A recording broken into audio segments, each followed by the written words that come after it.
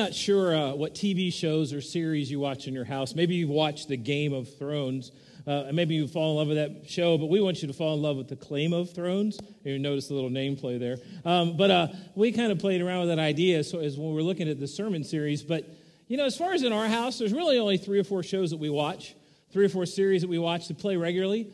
Just so you know, there is a Hallmark series on this weekend, Winterfest. It's been on our house almost all weekend long. That's Dee's favorite show, although she sucked me in, okay? I have got sucked into Hallmark a little bit. There's sports. She doesn't watch that. And then there's HGTV, which everyone should watch just because we can all find out all those things you can do to your house that you can't really afford to do, and you don't have anybody else to do them. So, it's one of those things. But there's a show on HGTV. I see it advertised all the time. I've never watched it. I think maybe because the title bothers me more than anything else. It's called My Lottery Dream Home. Is anyone sucked into that? You know, it's that idea that what would you do to your house if you won $1 bazillion? I think is what it's really about. And what could you do? What would you make it look like? What kind of tile would you put in? What kind of chandeliers would you put in? What kind of gold trim? I don't know. I just seen the commercials. It's like, no, I'm not going to watch that. Not my style. If you've ever been in our house is comfy. It's homey. You want to take off your shoes. You want to come sit down and just kind of relax and crash. That's what our house is all about. So the other thing, too, is honestly, if I won $1 million, which I'm never going to do in the lottery because I don't buy a ticket, if I did, I wouldn't buy stuff anyways. Yeah, I'd probably pay some stuff off, but I wouldn't buy any more stuff. I wouldn't buy a big fancy house because in a minute, that can be gone. The way the wind was blowing last night, I was wondering if I was going to have siding on my house when I woke up this morning. Maybe you felt the same way. But, in many ways, I feel like one of the richest people in the world anyways. I am fortunate to have a beautiful wife that loves me, 2 wonderful girls with husbands that I know adore them, which is always our dream and our prayer. We have a great dog. You got to have a great dog. I talk about my dog all the time. Yeah, an extended family and you that love me in spite of my faults. And last but not least, because it's the most important, a Savior who set a perfect example for us, who loved me so much that he was willing to go to the cross and die and show me what it means to live free. But what if? What if all those things that I mentioned were gone? What if everything was good and then all of a sudden, overnight, it was blown away? I know you've heard it said before, maybe you've asked the question, why do bad things happen to good people? Why are Christians persecuted today, probably more in the last 200 years than they have been for centuries? It's more like the days of John. Why? Because Satan is out there trying to get people who stand for the truth.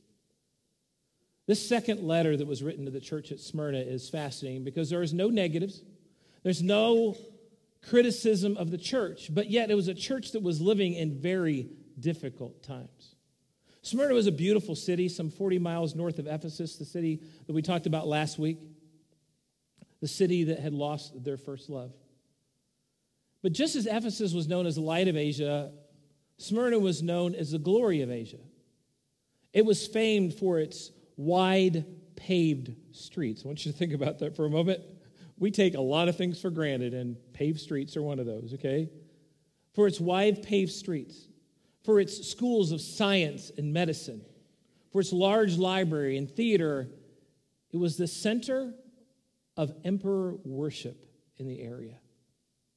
And in the midst of all that glory, the church at Smyrna was suffering. They were being persecuted. They were being mocked. They were being ridiculed. They were being held in check by the Roman government and by Roman rule, and I mean harsh rule. It was not a good time to be a Christian in a city filled with Romans and Jews, we'll talk about that later, who were out to get you. So are you ready to jump back into a time machine and jump back to Smyrna? I'm not. I have no idea what it means to be persecuted like that. I have no idea what it means to suffer as the way that church is known, as the suffering church. And in Revelations 2 through 8, the shortest letter written to any church, Jesus brings them encouragement. He does his best to lift them up into who he is in the picture that they draw. He talks to them about the persecutions that they would endure and the promises that he gives to the faithful. What would it be like to be under extreme adversity? We don't know. But the church at Smyrna did. Let's pray. Father, open our eyes that we may see what's happening in this church, that we may be encouraged so that when we face trials, and we will, that we know that you are there. Thank you for living the life and setting the example. In your name we pray. Revelation 2, verse 8 simply says this: "And the angel of the church at Smyrna write, the words of the first and the last who died and who came to life." Here we see a beautiful picture of Jesus, one that we don't think of very often. He's telling us that there was nothing before him and there's nothing after him, that he is the Alpha and the Omega, the beginning and the end. He is everything from the beginning. He's the bookmarks, let's call it, and everything else is in between, the bookends. In Psalm 90, verse 2, it says, "Before the mountains were brought forth, you had formed the earth and the world. From everlasting to everlasting, you are God." He's always been there, and he always will be. And when it comes to suffering, he understands. From birth to death and to life beyond. And he reminds the church that, hey, you can overcome, that he defeated death itself. In Romans 6:9, we see these words, and we know that Christ, being raised from the dead, will never die again. Death no longer has dominion over him. One writer put it this way, that Jesus' experience with death identified him with more than 5 million who were being martyred during this time period. Did you catch those numbers? Persecution was real. And it wasn't just persecution, it wasn't just a slap on the wrist, it was death itself. And let's face it, we face difficulties. We face trials. We don't even like it when somebody talks bad against us, and we feel bad, and we mope. They were facing persecution to the point of death. Let's face it, when I take advice from someone, I don't really want to take advice from someone that's never been there. It's like when your kid's not sleeping and they're children and they're babies, and all of a sudden somebody comes in and goes, well, have you tried this, and you tried this, and you tried this? And they've never had a kid. You know, no one knew what it was like when our oldest would not go to sleep at 2 o'clock in the morning, and I had to drive them for an hour until I met somebody at the church that says, oh, we used to have to do that. I'm going, oh, I'm not the only one. Or what it was like to raise teenage daughters. If you have boys, you don't know that. If you have girls, you understand that completely. If you have young kids, just wait. Okay? All right? Just wait. And you start to understand that. It's like the person that thinks they're a great athlete. They'll tell you how to throw the ball. They'll tell you how to shoot the ball. They'll tell you how to hit the ball. And they've never even swung a bat. Don't tell me, because you don't know. Jesus is saying you can overcome because he's been there. He's done that. And there's a reason for this picture that he paints. The church at Smyrna was going, listen, they were going through the fire. And he gives them an assurance that everything will be okay. Maybe not during their lifetime, but it will be okay. And he says this should be comfort enough. Remember, he tells us that he'll never leave us, that he'll never forsake us, that he's always there.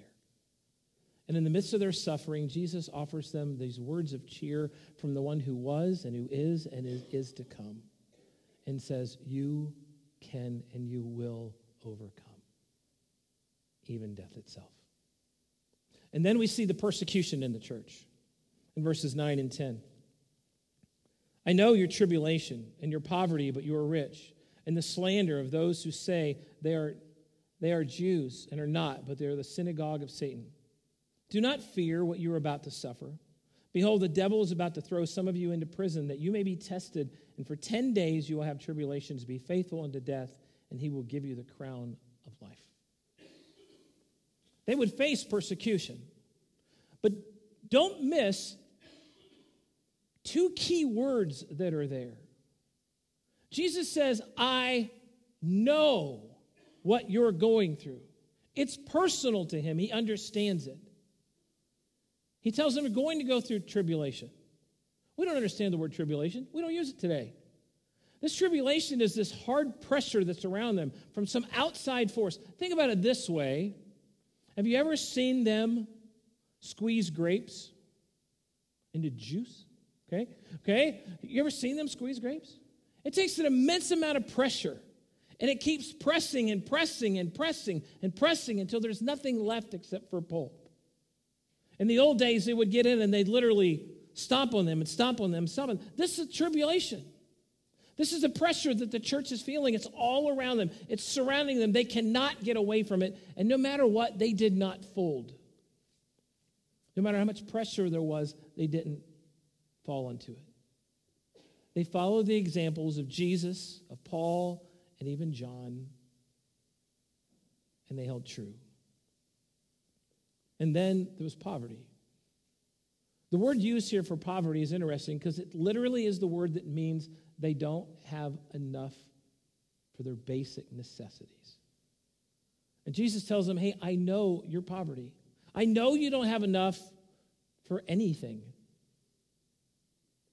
Smyrna was an interesting church because the Roman rule was fascinating in that day and age. I told you they were very oppressive, and they were. In order to be able to trade in the Smyrna and in that area, you would have to go to the local altar once a year, and you would have to claim Caesar as Lord. If you did, you were given a token.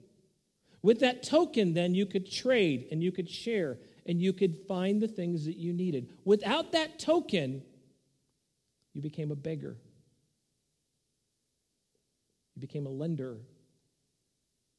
and you possibly would not have enough to survive. And as Christians, they would not claim anyone else as Lord. Rightfully so. And they suffered. And they were poverty, and Jesus tells them, but you are rich. You're rich. You have all that you ever really need, and that was me. I don't know what it's like to go hungry. I don't know what it's like to not have a house. I have no idea. But somewhere along the line, as Jesus encouraged them that yes, you have poverty, but you are rich, they didn't take it in the wrong way. Some people would say, oh, I can't believe he would say that. How does he know? He tells them you're rich in other ways that you beyond measure. The word rich literally here is fascinating because it denotes a position of power and authority. In other words, they may have thought they were poor, but they were rich in every single way. They were rich in God's sight. Luke 12:15 says, and he said to them, take care and be on your guard against all greed and covetousness. For one's life does not consist in the abundance of his possessions. Maybe you remember the scripture in Matthew where it says, don't store up for yourself treasures on earth where moth and rust destroy, but store up for yourself treasures in heaven. And that's exactly what they were doing. They were paying the price that they needed to be to follow Jesus and to be loyal to him. And then there was slander. Where did this slander happen? You and I get mad when somebody calls us a name. You and I get upset when somebody looks at us wrong. This is not what's happening here. The Jews and the Romans were under attack. They were attacking the Christians on every side. The Jews thought that they were right. In their minds, they knew that they were right.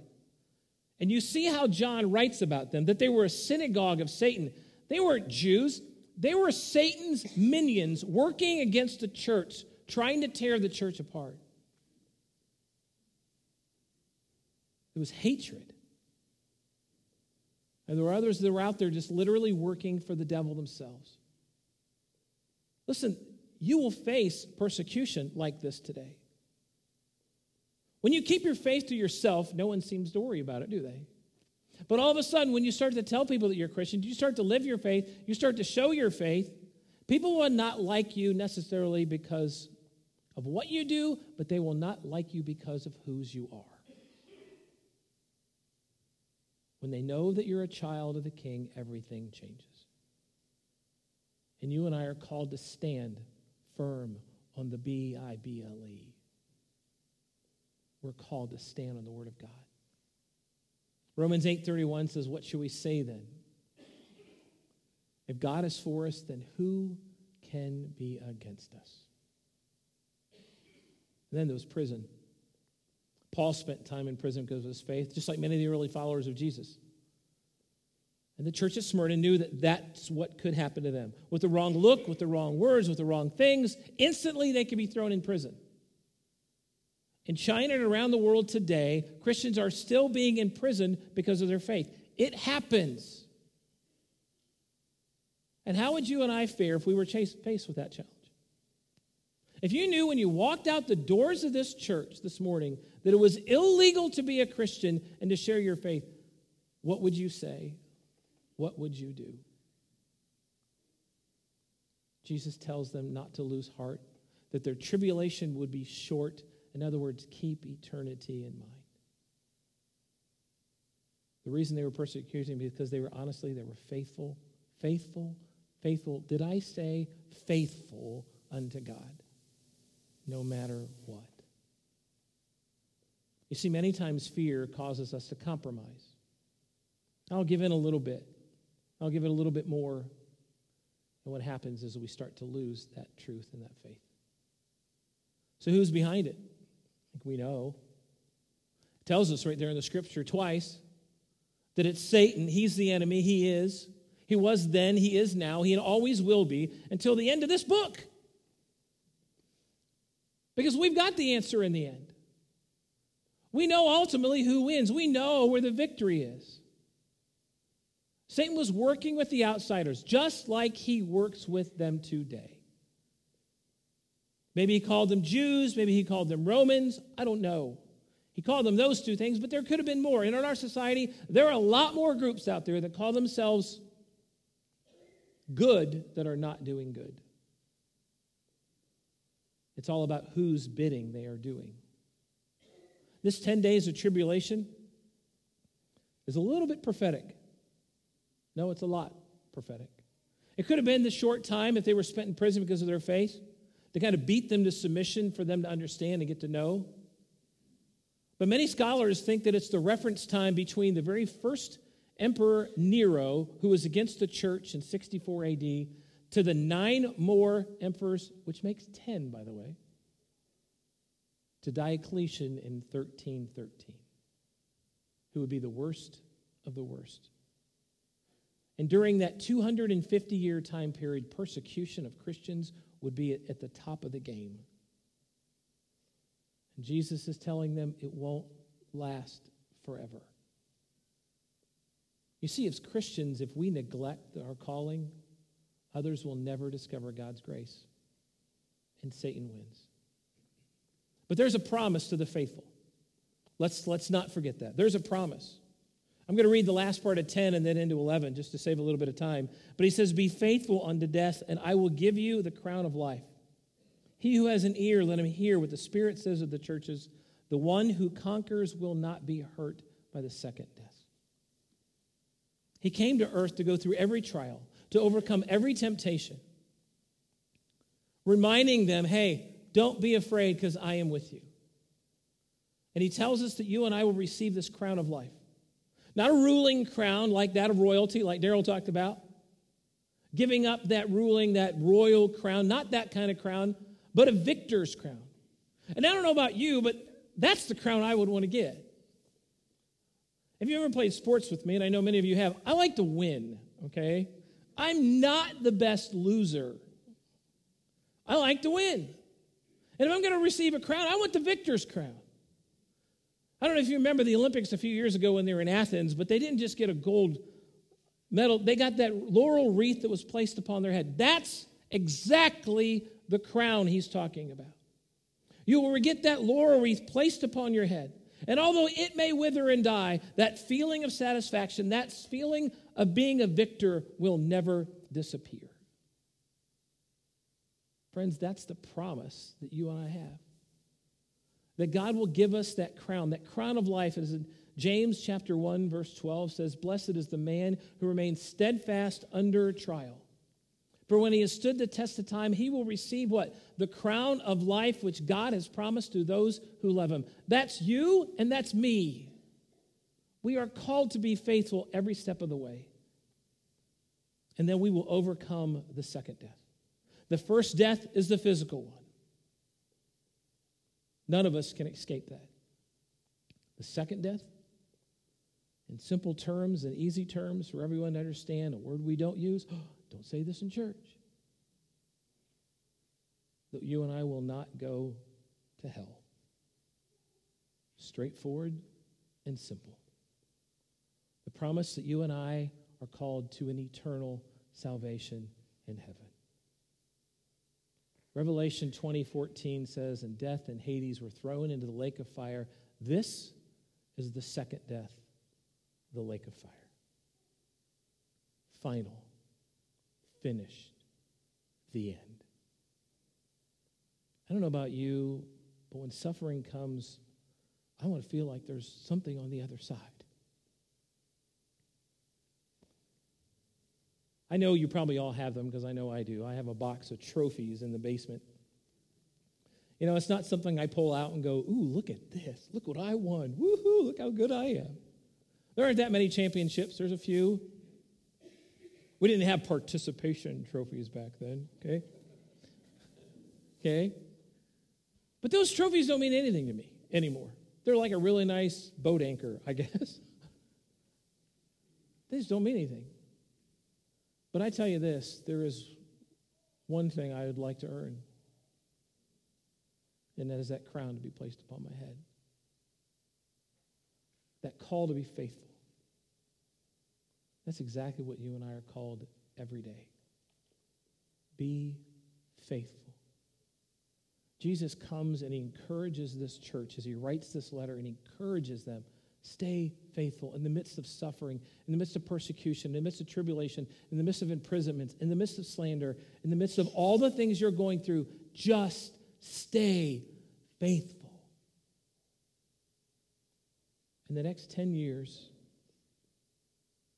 the church as we know it will change. And we must stay faithful. Tribulation in the United States is becoming realer and realer and realer. The outside forces are coming in upon us. We must stay faithful. This letter could be written to us. And it's there to encourage us to stay strong. We're going to sing an song of invitation. If you guys would come up.